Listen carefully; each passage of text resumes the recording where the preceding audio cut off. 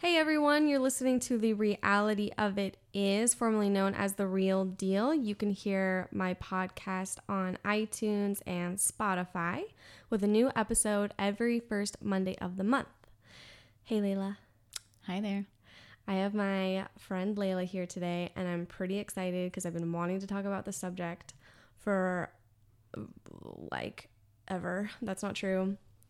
For a long time. For a long time. And I was just telling you that I've been having difficulty finding people that want to talk about change in general in life. Because I think maybe the topic is obvious, but maybe the experiences are difficult. Mm-hmm.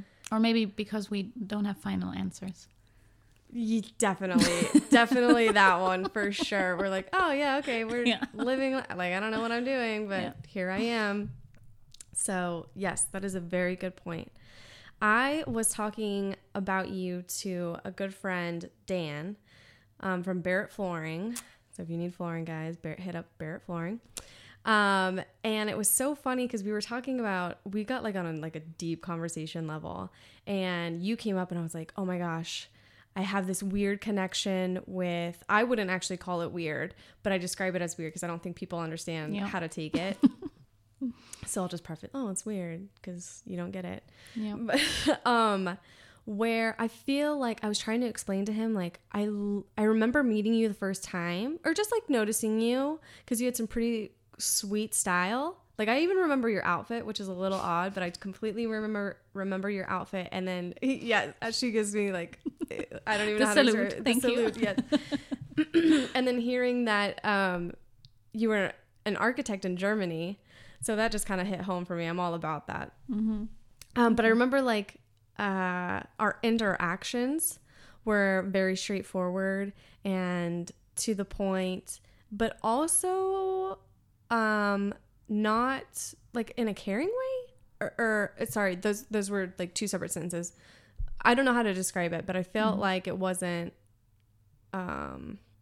what it sounds like. As far as being direct doesn't sound nice. Yeah. But it completely was. And I was like, I feel like I've known her my entire life. Yeah. Like I met you in another life, if that's a thing. But when I was talking to Dan, I was trying to explain it to him, like, Leila and I souls have met before, and it's crazy. And he had this theory.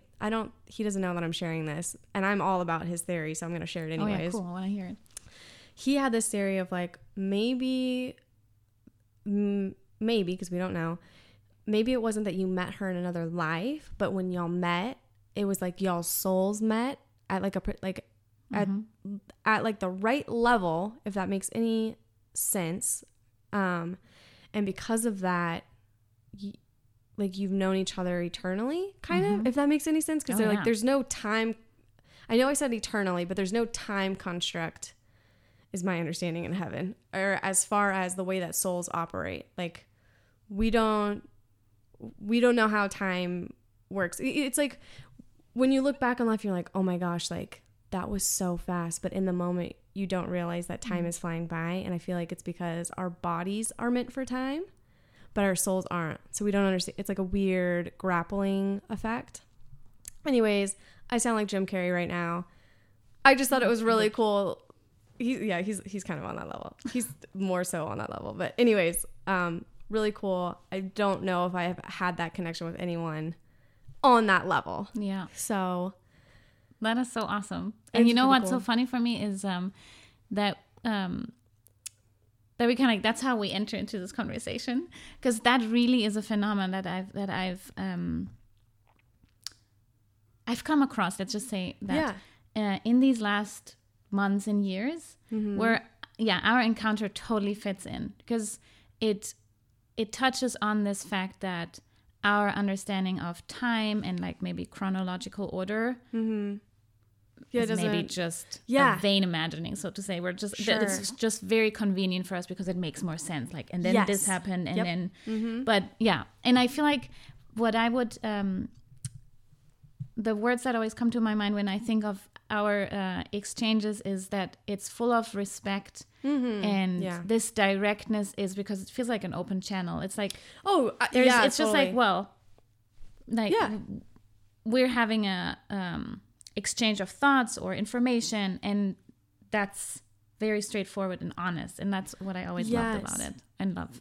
Yeah, totally agree. And I think we were just talking about how sometimes when we talk to people in this manner, they don't understand it. They completely don't understand it. And so when I met you, I was like, oh my goodness. Like, I cannot lose this interaction. Like, I am not crazy. I am not mean. I am not rude. Someone else understands where I'm coming from. And like when I say a stern, maybe what comes across as a stern comment is more of me just being convicted in what I'm saying. But people think that they can't respond back to it. And in no way am I saying like, well, this is it. Like, whatever I say goes. It's more of like, no, I feel very convicted to say this. But if you have an opinion, like, totally tell me your opinion. And most of the time it'll change the way that I think, you know, and people don't know how to handle it. So anyways, yep. I don't know. Maybe people won't connect at all with that. But we had a moment. And I apologize for everyone listening who's like, Maria, your podcast is becoming more and more unrelatable.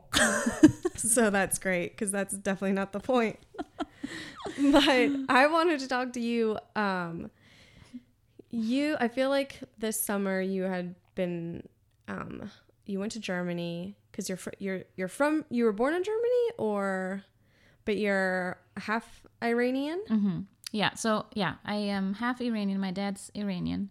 My mom's German.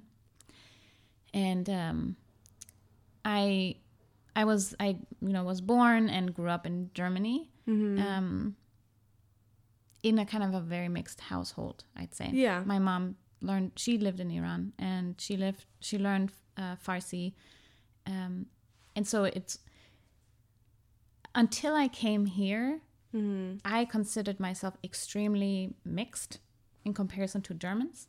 Yeah. And when I came here, I started perceiving myself more German.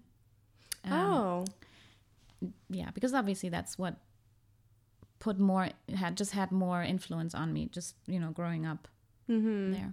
Right. Yeah, because you lived in Germany. You never lived in... No, unfortunately not. Yeah. I speak a little Farsi, and I know that language has always helped kind of be more connected to a culture. Yeah. But no, I definitely, it's almost like an honest revelation to myself that I am definitely more German than I'm Iranian. Yeah, definitely. I get that. I mean, I don't really know anything about either one of those countries or cultures, but I kind of get it. I'm half Mexican, and I don't spend a lot, clearly not as much time there as I do in the U.S., and so I certainly feel more connected to this culture and tied to it, if that makes any sense. I haven't been to interior Mexico for 12 years. We used to go all the time. And then with the rise of the cartel, completely nixed that. Yeah. I did go this year, and it was interesting because I think I was trying to get rid of that part, or just not live out that type of culture and that life, or accept it. Not so much accept it. I was just like, yeah, that's not me. And then going back, I was like, oh, wow, no, I actually do want to connect with this, and this is completely a part of me.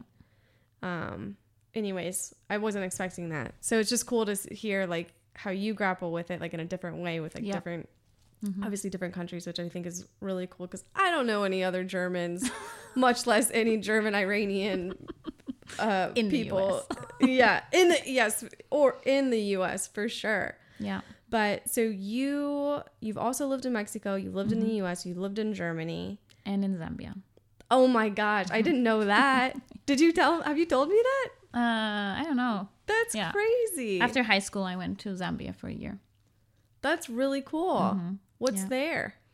There was I just knew that after high school, I wanted to go abroad. I knew that. And there's a concept, it's called Year of Service. So I just wanted to go and be of service somewhere before I start university. Yeah. And there was different options.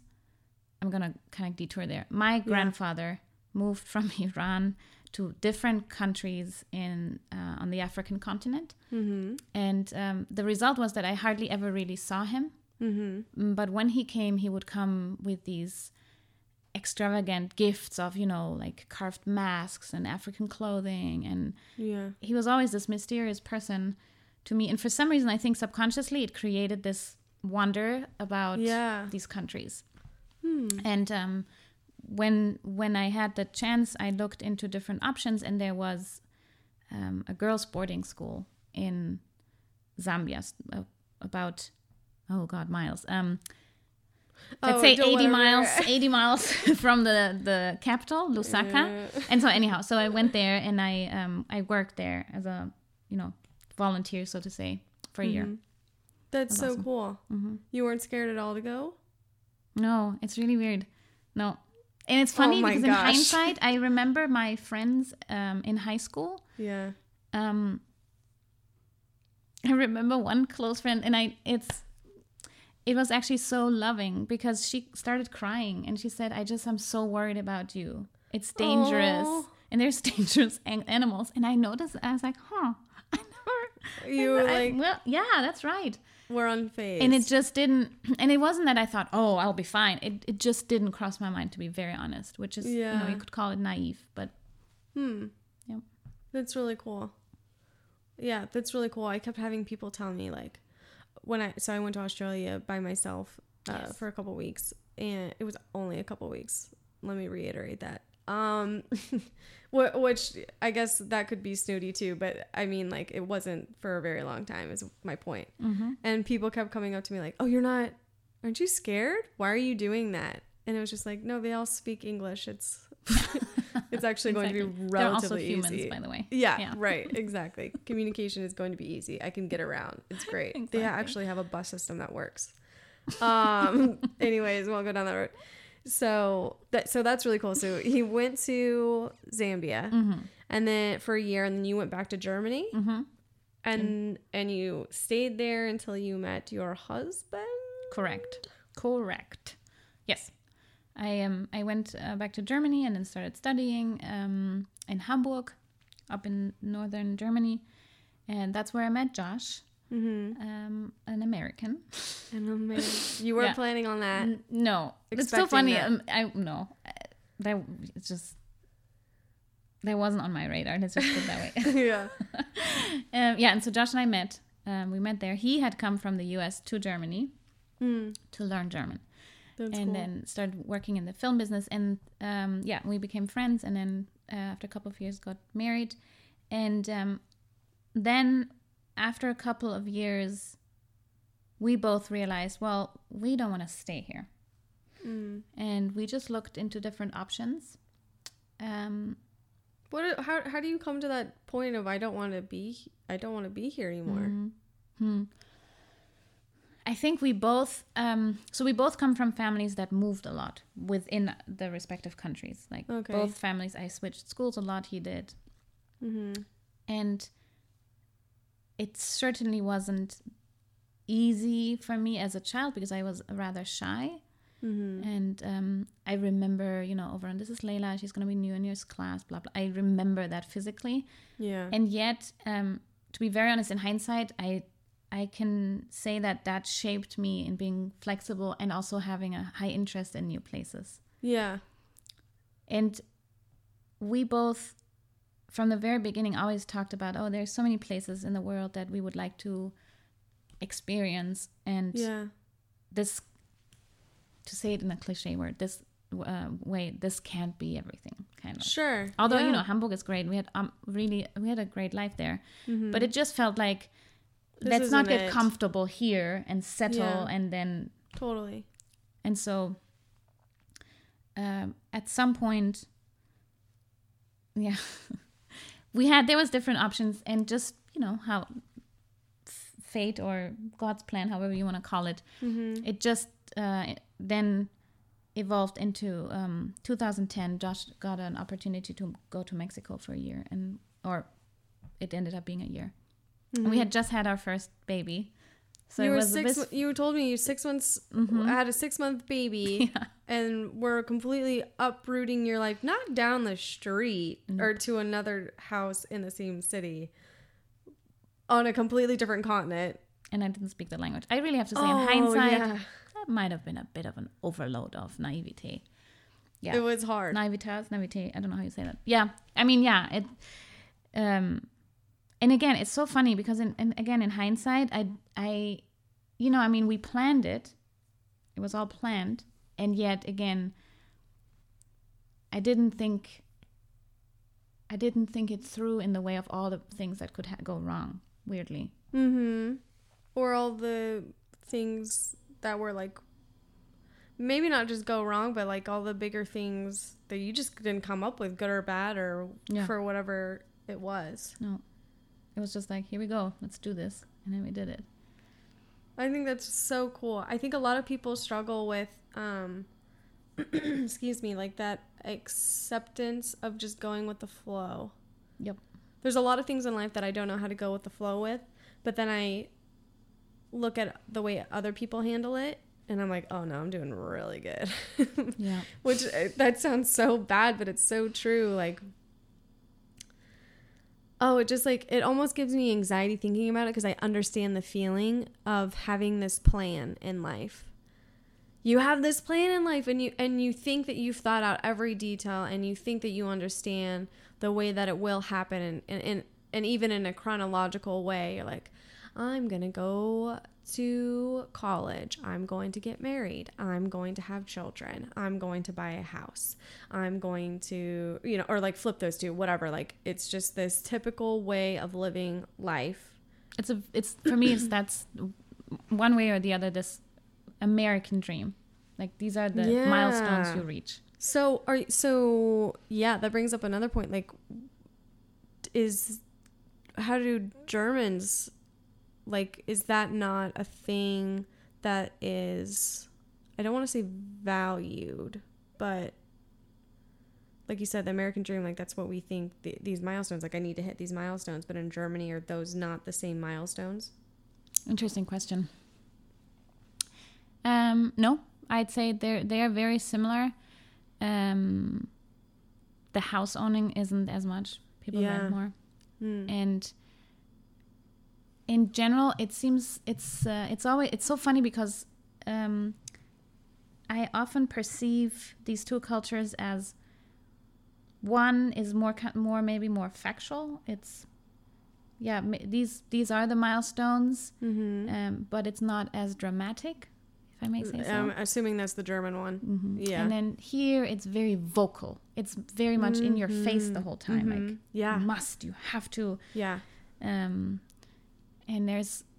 again, this is Leila perceiving it. And this is by no means any, general analysis. It's more, I always perceive it more stressful here.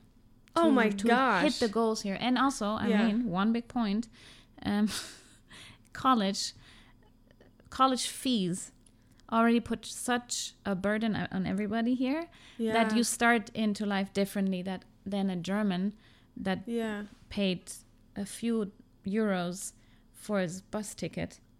Oh my gosh, that's throughout crazy. college. Yeah, that's crazy. It's in comparison is very different. And maybe that in itself already sets a different tone. Mm-hmm. Maybe. Oh, I have to be successful because I have to pay off this loan. Yeah. Versus, I just got an education. I'm going to go see what I can do with it. Yeah. Is almost kind of how it's portrayed almost. Yeah. Because it's not exciting. It is exciting when you graduate, but it's not a moment of like, all right, what am I going to do now? That's a thought, but it's definitely the pressure of like, holy crap, I got to figure my shit out. And I mean, maybe if ever any German hears this, they might correct me, but I also have never perceived this sense of I have to have a house. At some point, many gravitate to owning a house when they have a family. Yeah. And then they just see what's possible. Yeah. But being in an apartment is just fine. That's not the thing here at all. I don't think so at all. That's so, oh man, that, it does stress me out because that is one of the things that I thought that I had to have. My first experience of understanding change and my plan is basically a joke. And like, why do you even make a plan? Because, or like, I understand why I make a plan because like, I'm trying to protect myself and be safe and understand like, okay, if this happens, then I can do this, blah, blah, blah. It's like a mechanism for protecting myself, I guess. But I remember I had in high school, this was like my first episode because I remember before high school, life is easy. Monday through Friday, go to school, come home, do homework, eat dinner, play, hang out with friends, and Friday night football. And maybe that's just a Texas thing. And like, that's it. So simple. So simple. I don't have to plan. I don't have to worry about anything. Also, it's an age thing, obviously. I remember in my head, it was very popular. I think it's a Texas thing, but also my high school, A&M. Texas A&M was the place to go. I had my heart set on it. I'd never been there, never visited College Station, didn't understand, like, you know, whatever. They've got great football. I know that the camaraderie is fantastic, and I definitely want to be a part of that. I have to go to A&M. Visited A&M. Didn't ever really have a connection to it. Just like, oh, yeah, this is big. It's flat here. The bar kind of sucks. Not that that matters, but I'm from Austin, so like the scene is way more enthusiastic than College Station. So to compare the two is unfair. But I didn't think that it wasn't for me. I just didn't understand why I didn't feel more excited being there. And then didn't get in, and then didn't get blend team. You know, thought, oh, I'll go to the community college there and then transfer in, which like, why the heck would you do that? Like, what's the point? My mom kept harping on Texas State. Like, let's go check it out. It's super close. San Marcos. It's close. You can visit. You can stay away. Whatever you want to do. And I finally said, fine, because it's close. Like, we'll go check it out, but I'm not going there. I hadn't even applied. Went there. Sat in a dirty cafeteria with like a maroon, like everything there is brick and maroon. I mean, I realize that the colors at A&M are also maroon, but I think maroon is so 80s. Oh, it's so old. I can't handle it. People, that was like 40 years ago. It's 2018. That was a while ago. I'm sorry. Like, I am sorry if you think I'm aging you. No, it was a terrible style. Architecturally speaking, it was terrible. At least. So anyways, get to Texas State, and I'm sitting in this disgusting chair eating nasty Pizza Hut with my mom on a cafeteria tray. And for some reason, I was like, I really like it here. I don't know why. I really like it here. This wasn't my idea to come here, which is a new thought. The fact that someone else came up with something that, or more so the fact that I didn't come up with this plan. Yeah. This is weird. Yeah. This is new, uncomfortable because I didn't know how to let go of the old ideal life, quote unquote, ideal. Yeah. And it's so funny because I'm still going through that. I'm still having these little, I'm like, no, this wasn't the plan. Yeah. I feel like I'm talking too much. So I want you to come in and I'll tell that story later on. But like, no, yeah, I can relate to that a lot. I just think it's really cool that you, and I don't know, did you ever have an experience? Like, do you remember like having a first time experience of like, oh, this is different. This is not what I had planned, or someone talking to you about it?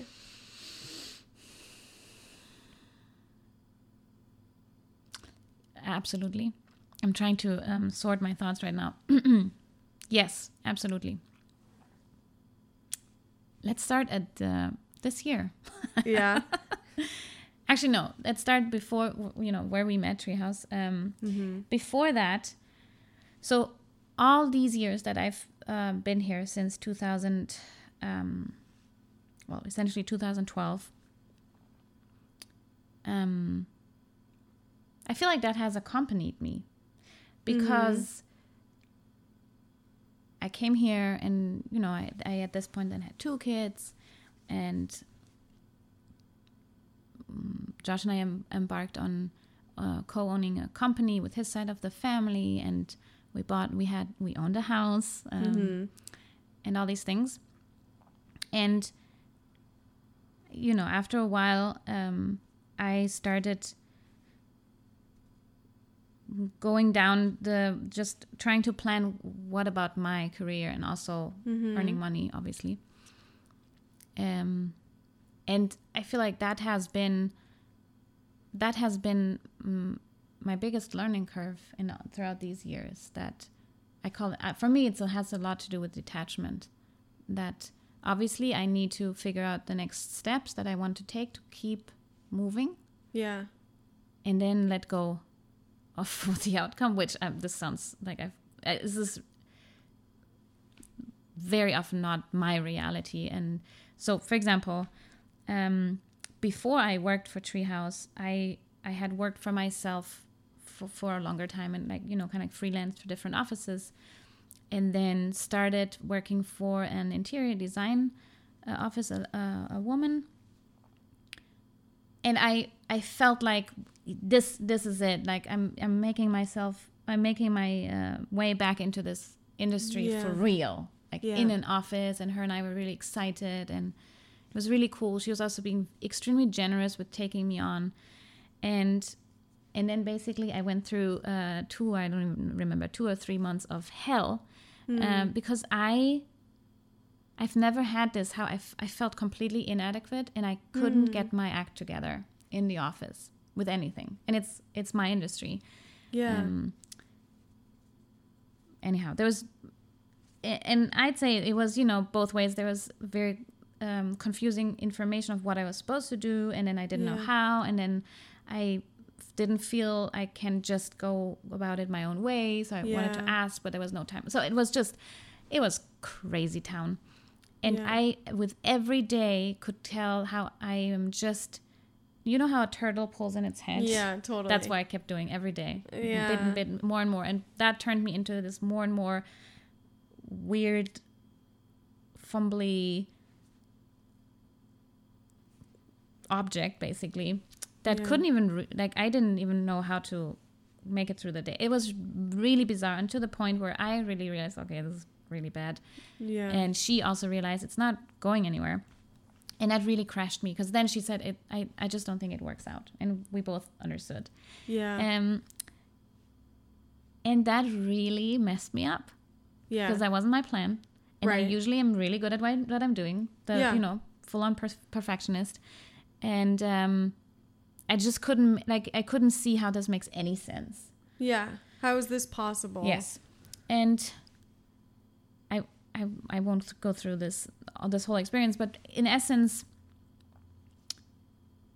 just really by coincidence, I stumbled upon an ad. Mm-hmm. And so then I started working for Treehouse, where we met. And in hindsight, I knew that was meant to be, because that put me on the track that I wanted to be on. Yeah, totally. And not something else. Mm-hmm. And so this is only one example of the things I plan, and I'm like, this is it. And then things just go different. Yeah. And then to just, I don't know, stay agile maybe. Stay agile for sure. Yeah, because there was a lot of great things about Treehouse, but there were much more terrible things that maybe held less value. So the great things were great, but they held a higher value. And so we stuck around. But there were a lot more things working maybe against us, but also it was just kind of like, no, I'm meant to be here. Mm-hmm. So I just got to roll with the punches. Yep. I had so many people ask me, when are you going to quit? Why aren't you quitting? What are you doing? Mm-hmm. And it was more of this isn't great, but no, I'm supposed to be doing this. Yes. I don't know why, but I definitely am. Mm-hmm. And see, I don't know. Yeah, it was truly a very, very, very interesting experience. And For example, what I notice, especially now, is this was a place of, you called it camaraderie, and I just bonding. Yeah, I don't know. It was totally. just, in hindsight, what I gained is, besides learning a lot, was meeting really great people that I'm still working with, talking to, connected to. And so that was truly amazing. Love that computer sound just came through the podcast. Fantastic. It's just highlighting. I was like, yeah, doo-doo, you got it. All right. That's the end of the podcast. Thank you for listening. See you later. I didn't know I had the sound on. Oh, well. I think it's really cool because after the fact of being, you and I both started our own business. Yes. And I remember having the conversation with you of we know what we're doing as far as trade, as far as construction and design goes. We know what we're doing. But as far as taking the leap of faith of starting the business in general, we were both like, we don't know what the fuck we're doing. Nope. But we're just doing it. Yeah. Yeah, that's okay. Totally. Yeah. Yep. And exactly. I wish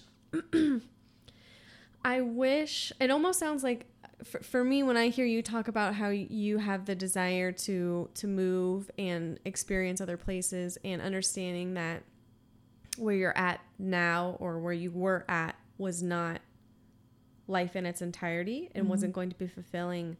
I wish it sounds like you have, so because you have that thought process, moving is obviously easier for you because you want to and you understand that there is something greater out there than what you had pictured. Yeah, I feel like I accept, sounds very self-praising, but I think I'm accepting the discomfort because I know something good will come out of it. Right, absolutely. Yeah, you're willing to take a 6-month-old to Mexico where you don't speak the language because you know that it's going to be like an experience. At least that. At least that. You don't know what's going to happen. Maybe it's not going to turn out great, but you know on a basic level it's going to be great. It basically boils down to this kind of rundown phrase, but it really resonates with me.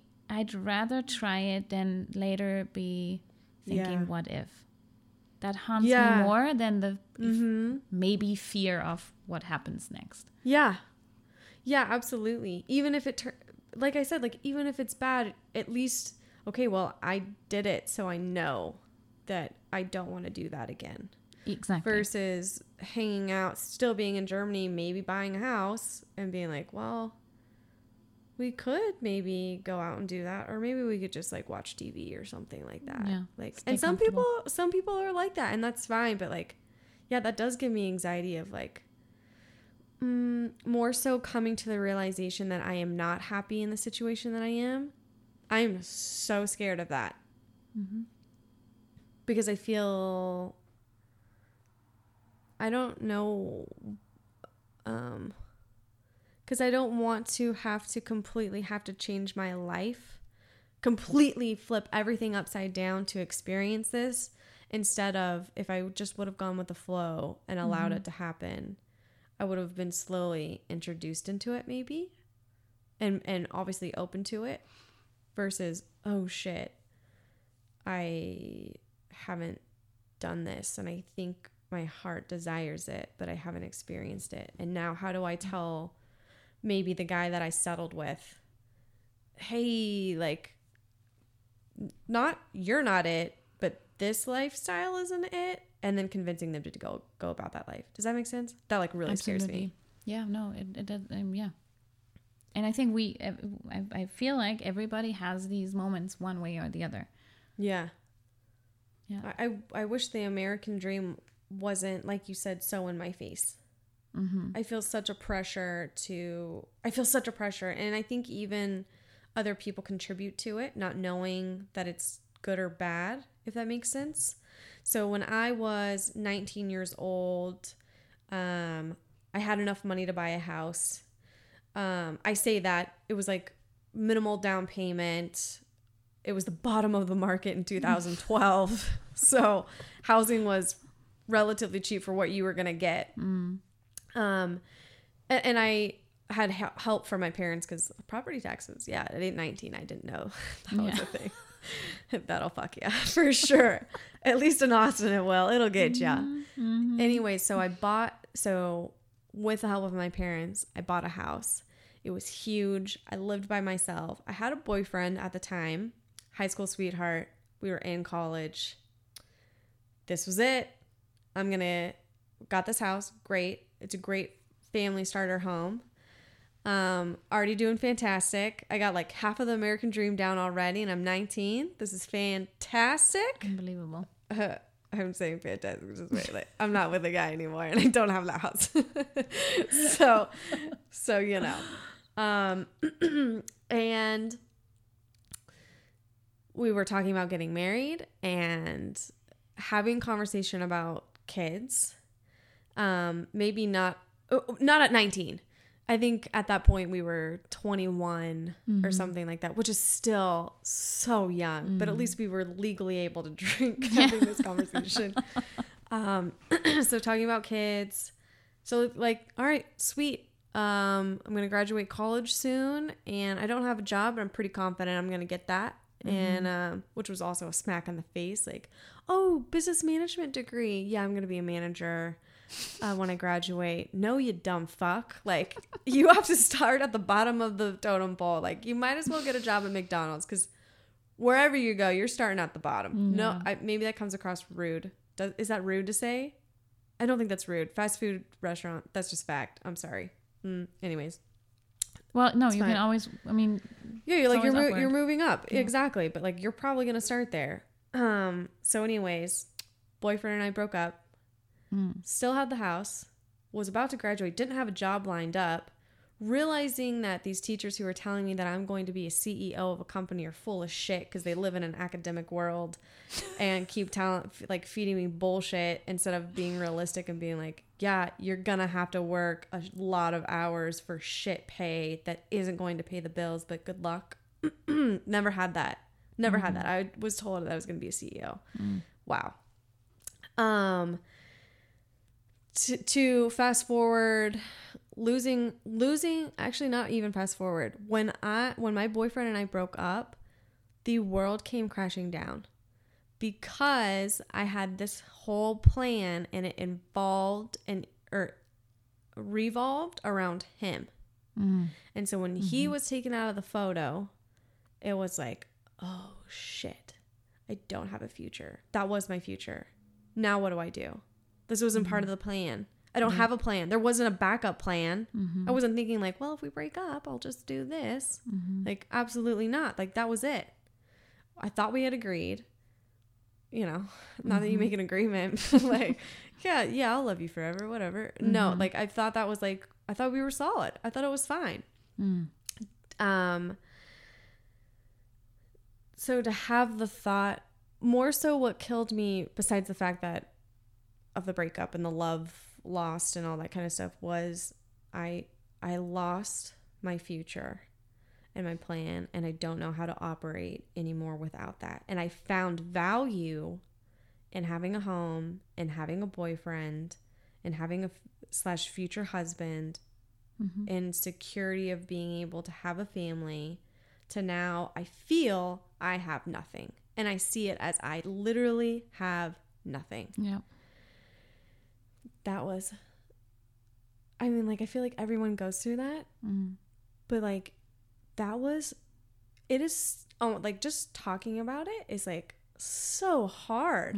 How do you go about that life when I don't have a plan anymore? What am I going to do?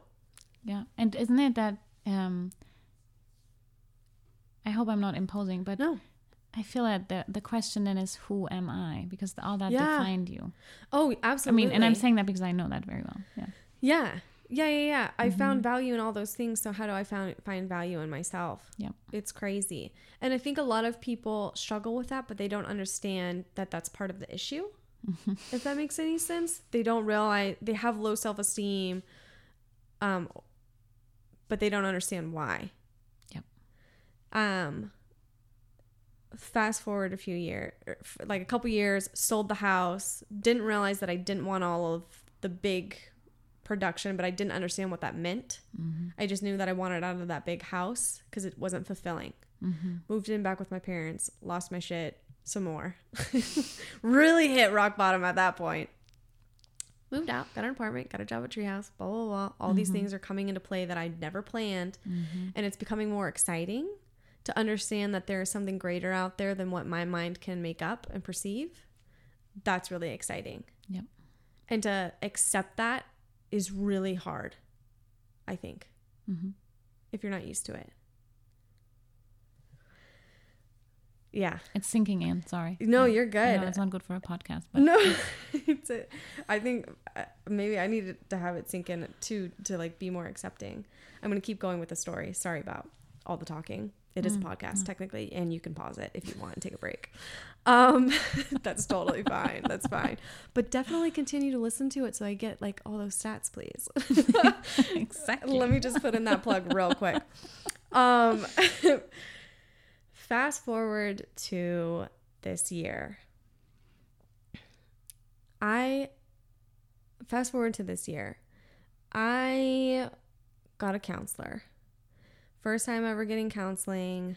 Have always thought about it. Definitely had the stigma with it. But I knew that what I was doing for self-help wasn't enough. Mm-hmm. And so I started talking to her about it, and my counselor is a female.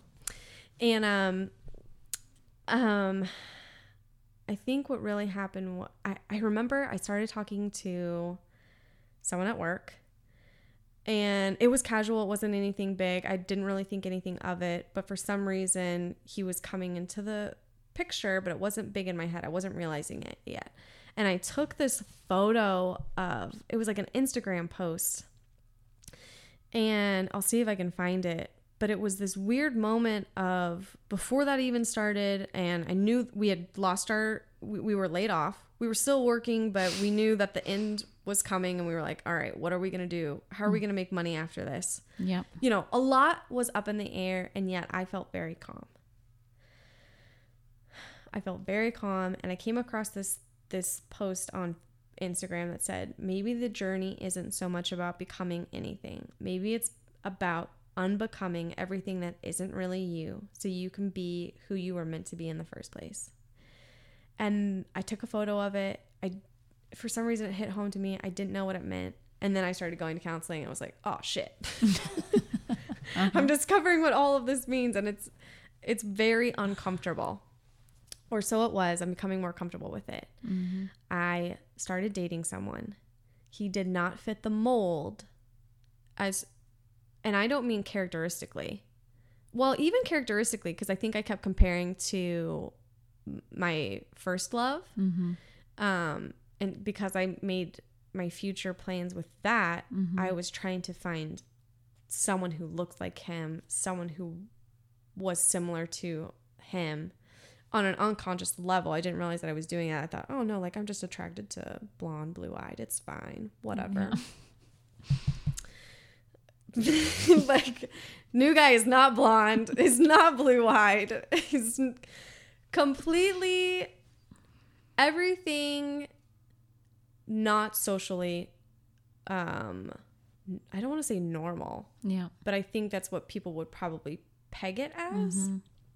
If you're listening, I hope you're taking this the right way, because I don't mean this in a rude way at all. I can't wait for this conversation after this podcast comes out. This is going to be great. I might not have a boyfriend after this. Okay. I guess I should prepare for that. I'm not sure. Anyways. But I was struggling with the fact of more so my life of unbecoming everything that I thought. I wanted the big wedding. I wanted a huge production. I want the big house. So I think I'm supposed to have the really big house. I want the big career. I want to make lots of money because I got to pay for the house and I got to take care of the family. And I want the big diamond ring. I still kind of want the big diamond ring, but like, you know, that's the point. No, definitely not. Don't. Oh my God. I'm going to have to edit this part out. Leila. No. Anyways, oh God, I think I'm like pretty red right now. Good thing it's a podcast. No, it's all good. Sorry, it was served to me on a golden platter. It kind of was. It was. All these big things that I thought I wanted, but really don't want, but socially they're being put on me, and so I think that I want them. Yep. And then man, I said it in counseling, and she repeated it like 3 or 4 times because she was like, holy shit, like you are figuring out that everything that I thought I wanted is not actually what I want. Everything I thought I wanted is not what I want.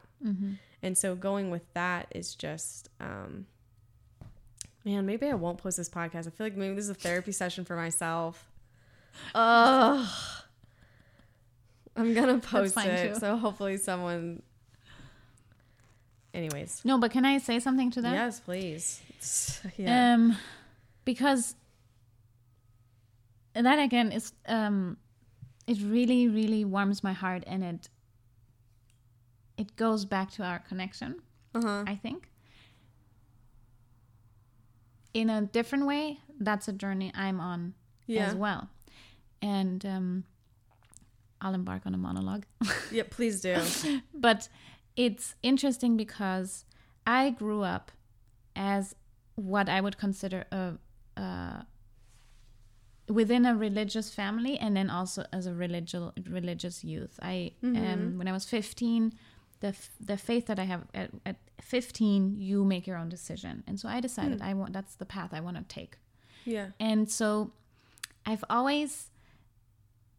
that has always been a source of energy and strength for me, definitely. Nevertheless, within the last couple of years, and I truly believe it has to do with being here in the United States, this experience, and what it does to me energetically, it has helped me realize that even though many of the values that I hold spiritually are about being open,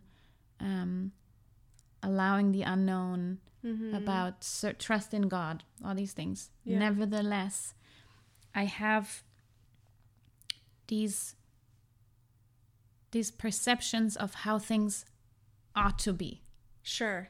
And it's all basically little by little falling apart. Yeah. Which is highly unsettling and freeing. Just what you were describing. That I am on this journey of getting to know myself. Yeah. Really liking myself. And I am sorry, this again. I like myself as the tool that God has made me. That's how I say it for myself. Yeah. Because I don't mean it in a superficial way, like I think I'm so amazing. That's not, I don't have that sense. But I'm noticing more and more, wow, the way that Leila is made is actually pretty cool. Yeah. She's got something to offer in this world. Yeah. And it happens as all the must and that's how things is falling off. Yeah. Yeah. And we talked about it earlier about, being perceived as loud. Like, these are questions I have. And what is the right path? I think there's gazillions. And yet I am finding mine. So all that you said is really, I could tell, it really inspires me because I find it so intriguing to observe one another or perceive one another to be on this journey in a completely different way. Yeah. And yet same concept. Yeah. Yeah. So that's truly fascinating to me. And I can from my own experience say that there's many days or many more moments throughout one day where I feel completely shaken or out of balance because it's most of the time unknown territory for me. Yeah. And then I remember pretty soon into this transition from Treehouse back into my own business. Yeah. I wrote in my journal, I can rely on myself. And that was very crucial for me. I love that. Because, and that loops back to what we were saying earlier, how new things or things that are not according to a plan are so unsettling. That's my soothing element, that I can say, okay, if everything else falls apart, it definitely will be very, very difficult. And if I leave every spirituality out, I can rely on myself. Right. You know, if I don't want to go down the... No. I think, like, if people disagree, everyone has their own views. That's fine. Totally. And we're not trying to impose any religion or anything like that. I love that you wrote that in your journal. And I think it's really cool when you write things down, or like what I did, take a photo of the Instagram. Yeah. Because when you write it or you see it, you don't fully understand the implication that it's going to have later on. It's almost like your subconscious is like, you know something, but you don't fully understand it yet until you're in it or you're looking back. And I mean, sure, what do they say? Like hindsight. Yes. Hindsight. I don't think it's just hindsight. Like, I think like you're just onto something, and you don't know what it means yet, but you're getting there. I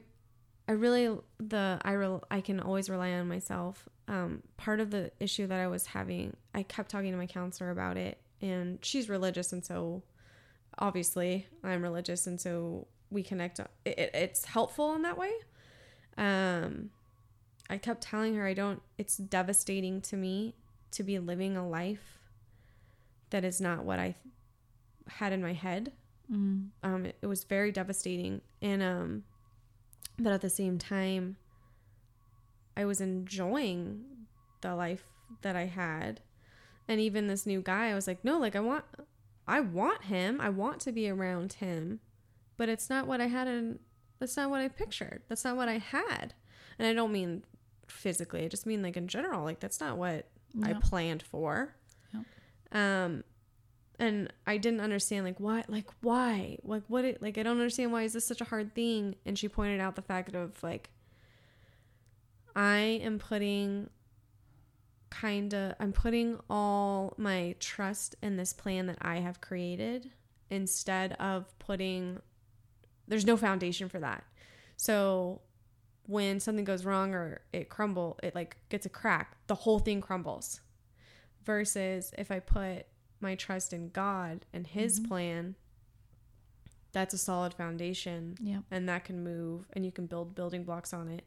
And even if those building blocks fall, you still have a foundation. Yeah. And therefore it's not as devastating. And this, similar to what you were saying, if I can do all these things and it doesn't go right, that's okay, because at the end of the day, I still have myself. Yeah. And it's okay. And in our context, God behind it. For me, that's very crucial. I just didn't want to impose that on anybody. Yeah, exactly. And you know, what makes me, that makes me wonder, change without faith, that's, you know, in this, what you just worded, must be even more exhausting and scary than let's say what you experience when you have at least that bedrock. And yet I think the crazy part about it is that for me, for example, I do feel like that in long stretches of my life I would have said that, well, yeah, I have, you know, faith and I trust in God, but maybe it wasn't really tested. And then when it's put to test, you're like, ooh, that's what this... And I actually really would like to be in control and like, somebody tell me, where's the crystal ball here? And none of that is given to you other than this sense of, I got myself, I trust in God. And there's a sentence I hold on to these days. I'll say it in Farsi because that's how I learned it. It's kam kam roz be roz, and that means little by little, day by day. I love it. And that is so amazing to me because it's this next step, or today I'll do this, and then I'll check back in. Yeah. And then I do, because otherwise I've noticed in these last months, it becomes overwhelming way more easily if I try to go big picture too much. Yeah. Yeah, absolutely. Yeah. I think we're saying why, but I almost don't know how to put it into words why it is overwhelming, because you don't know how it's going to work. So then maybe if I don't worry about that and I do take it day by day, I can do that. I can handle that. Yeah. That's another thing that I was actually talking to. I feel like I've mentioned this in another podcast, but I kept struggling with that too. Like, well, I don't know what's gonna happen. I don't know what's gonna happen. And there's this song. It's a hint, or I don't know. It's some religious song. And it goes, "Thy word is a lamp unto my feet." I feel like maybe I told you about this. Mm-hmm. And if you think about it, you're carrying a lamp. You're in the dark. Mm-hmm. You're carrying a lamp. The only thing that you can see with that lamp is literally your feet and maybe a little bit of the next step. That's it. You can't see anything else, and you're not going to see anything else. Mm-hmm. And that was really helpful because it was changing my expectation and understanding that I can't see the big picture, and I'm not going to see the big picture. And I don't want to. I really don't want to. I had a moment where I thought I knew the big picture, and I was completely wrong. I really did. Maybe one day I'll tell everyone more about that, but I thought I had a big picture, and I thought like, oh, God is telling me what's going to happen. I really believed it. And then it didn't happen. And I was like, well, what the hell? Like, what happened? Yes. But then even in the middle of that, I had high anxiety, and I was like, oh, I can't handle it. I can't handle this. And even then, and I want to say in my religion, but I don't even know what that is anymore. In religion, they teach you, you can't handle the big picture. You can't handle God's plan. And that's okay. He's just going to give you a little bit at a time. And that's how you'll take it. And that's the only way you can take it. Because the big picture is too much. Mm-hmm. And even now, in having conversations about traveling and like doing different things and new adventures, I keep thinking, I don't want to make the plan because what I come up with will not be as grand as what he will come up with. And even for people who don't believe in God, or you do believe in a greater thing than us, whatever that is, to me, I call that God. You can, call it whatever you want. Yeah. I think just having faith just in the universe, maybe, like things are just going to work out. It's like the same thing. Mm-hmm. Exactly. I love that you say grand. I fully agree. And actually, that's something I really love about the US, that there is this space for that spirit. Mm-hmm. One way or the other. There's more of it's the word space. There is space for this higher essence. Uh-huh. Many claim not to believe it, but there is more of that openness. That's, for example, is something that more so in Germany, it always feels narrower when I'm there, that the energy is just different. Yeah. And that is truly, I feel like, part of the gift for me. If I think of what is the journey like for me here being in the US, that is one of those, that there is this openness to the creator, your higher essence, whatever you want to call it, nature. Yeah. It's all the same for me. Yeah. And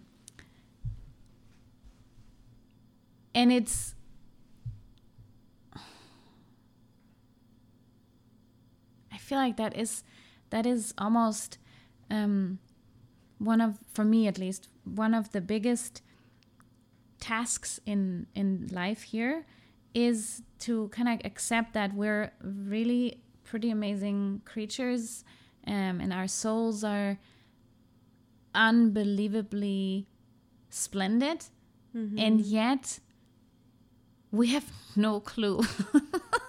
We're just like, yeah. And that for me is really sometimes kind of like, wow, that's a kind of big tension.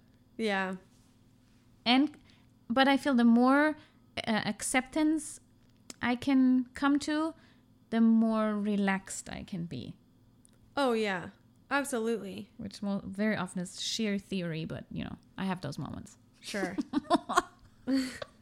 I feel like a lot of the times it's like, no, I don't know what I'm doing, but I'm just gonna roll with it. Yep. And it doesn't feel comfortable. No. But you just don't have a freak out explosion. Exactly. You're just kind of like, all right, oh. It's, what I've come across is curiosity sometimes is my go-to virtue, if you want. I like because that. if it really is kind of like, ooh, I don't know, feels kind of, I don't know where this is leading, then I can manage to somehow be like, let's just be curious. Yeah, totally. Yeah, there's I've been talking, I'm in a Bible study group, and we've been talking about what's my plan? Yeah. What's God's plan? What's my next step? And we've been learning that also through reading a book and life experiences. You can choose to do whatever you want. You have certain gifts that you're good at, some things that you're not good at. You can decide to do whatever you want in this world. You're allowed to do whatever.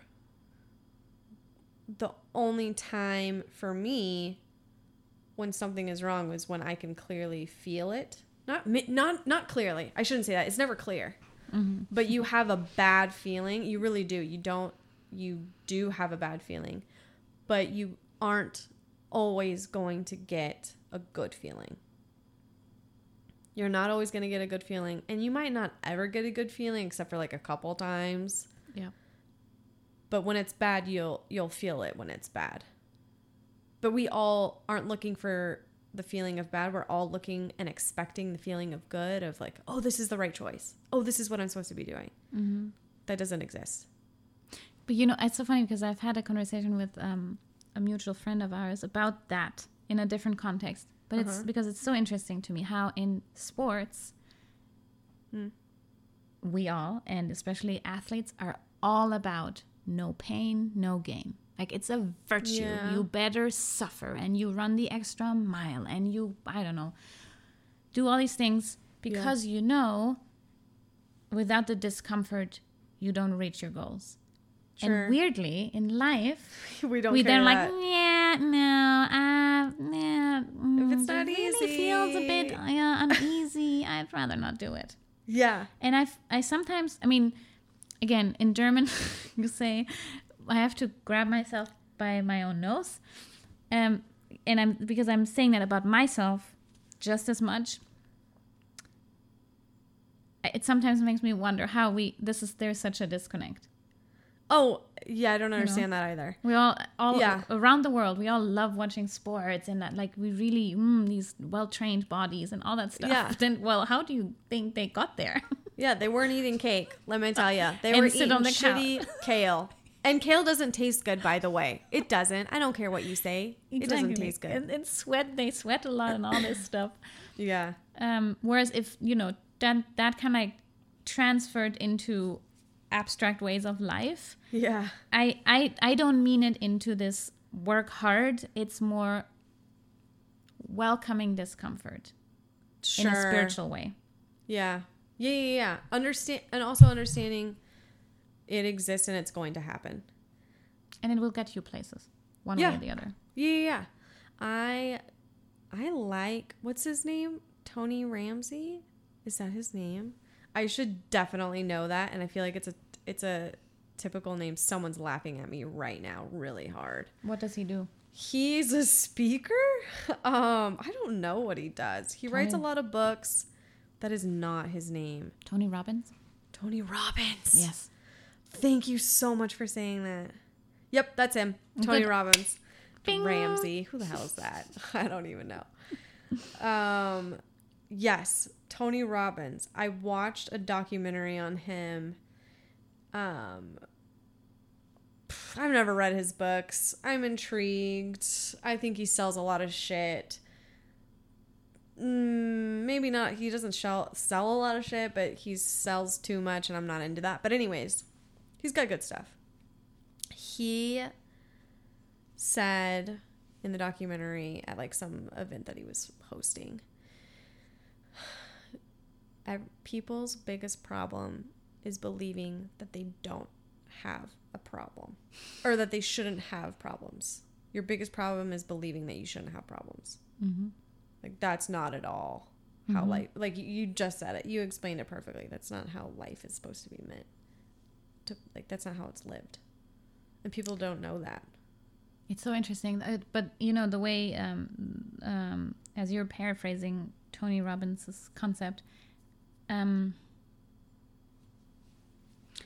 feel like that's what that gives me is this shift of mind. Like, it's a mind shift. It's a cultural shift where it's not a problem, because it seems maybe a problem is I have to fix that problem, and rather it's we just gotta get through it. Yes, it's a challenge, or it's something that will get me somewhere. There's again something that I read somewhere where, hold on, stumbling blocks are turned into stepping stones. That's a different way of going about a problem, like an obstacle. Absolutely. That might stop me, and then I have to like stare at this obstacle. Yeah.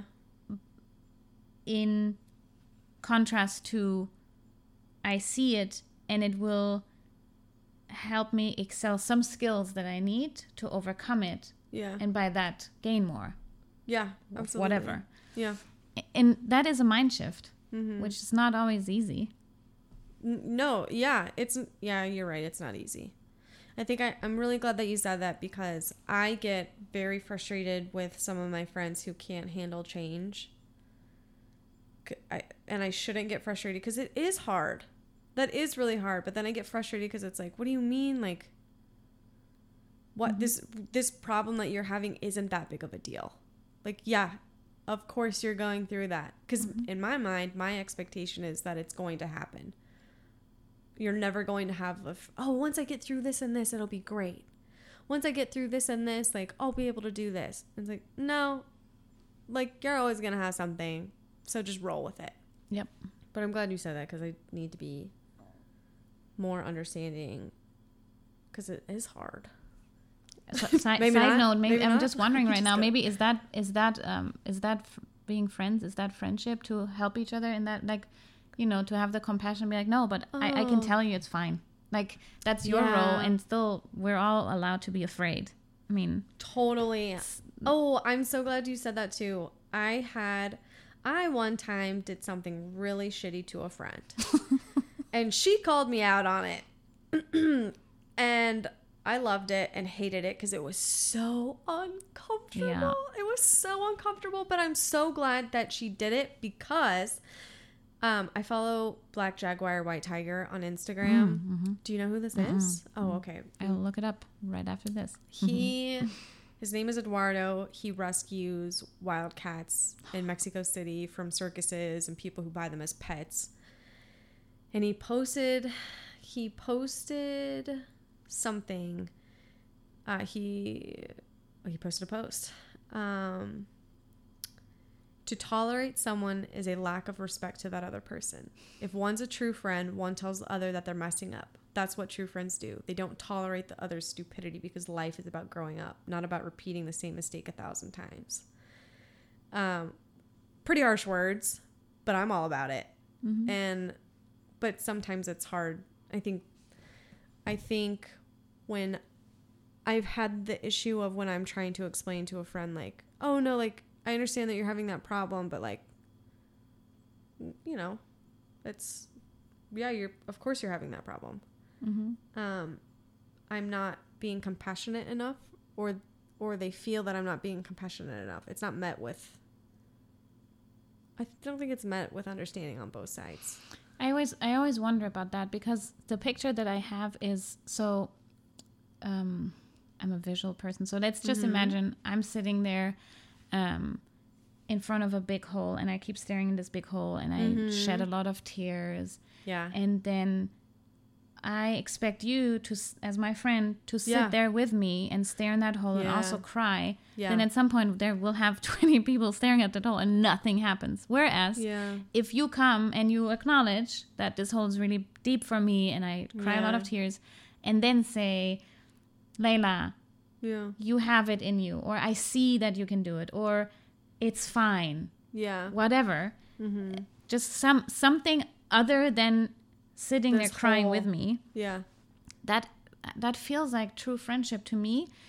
And I noticed that when I hesitate to do anything about that for a friend, that I always question whether I'm being preachy or arrogant, or that I set up a hierarchy. And it never is for me. I never perceive myself as more in charge or more in control than anybody. Sure. That's for me is friendship. Like, that's when you're in tune with one another. Now I'm having a preaching moment.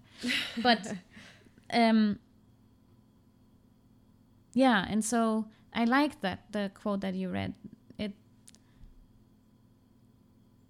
That's being authentic. Yeah. Yeah, being authentic. For sure. I think maybe sometimes people don't know how to handle it because they don't expect it either.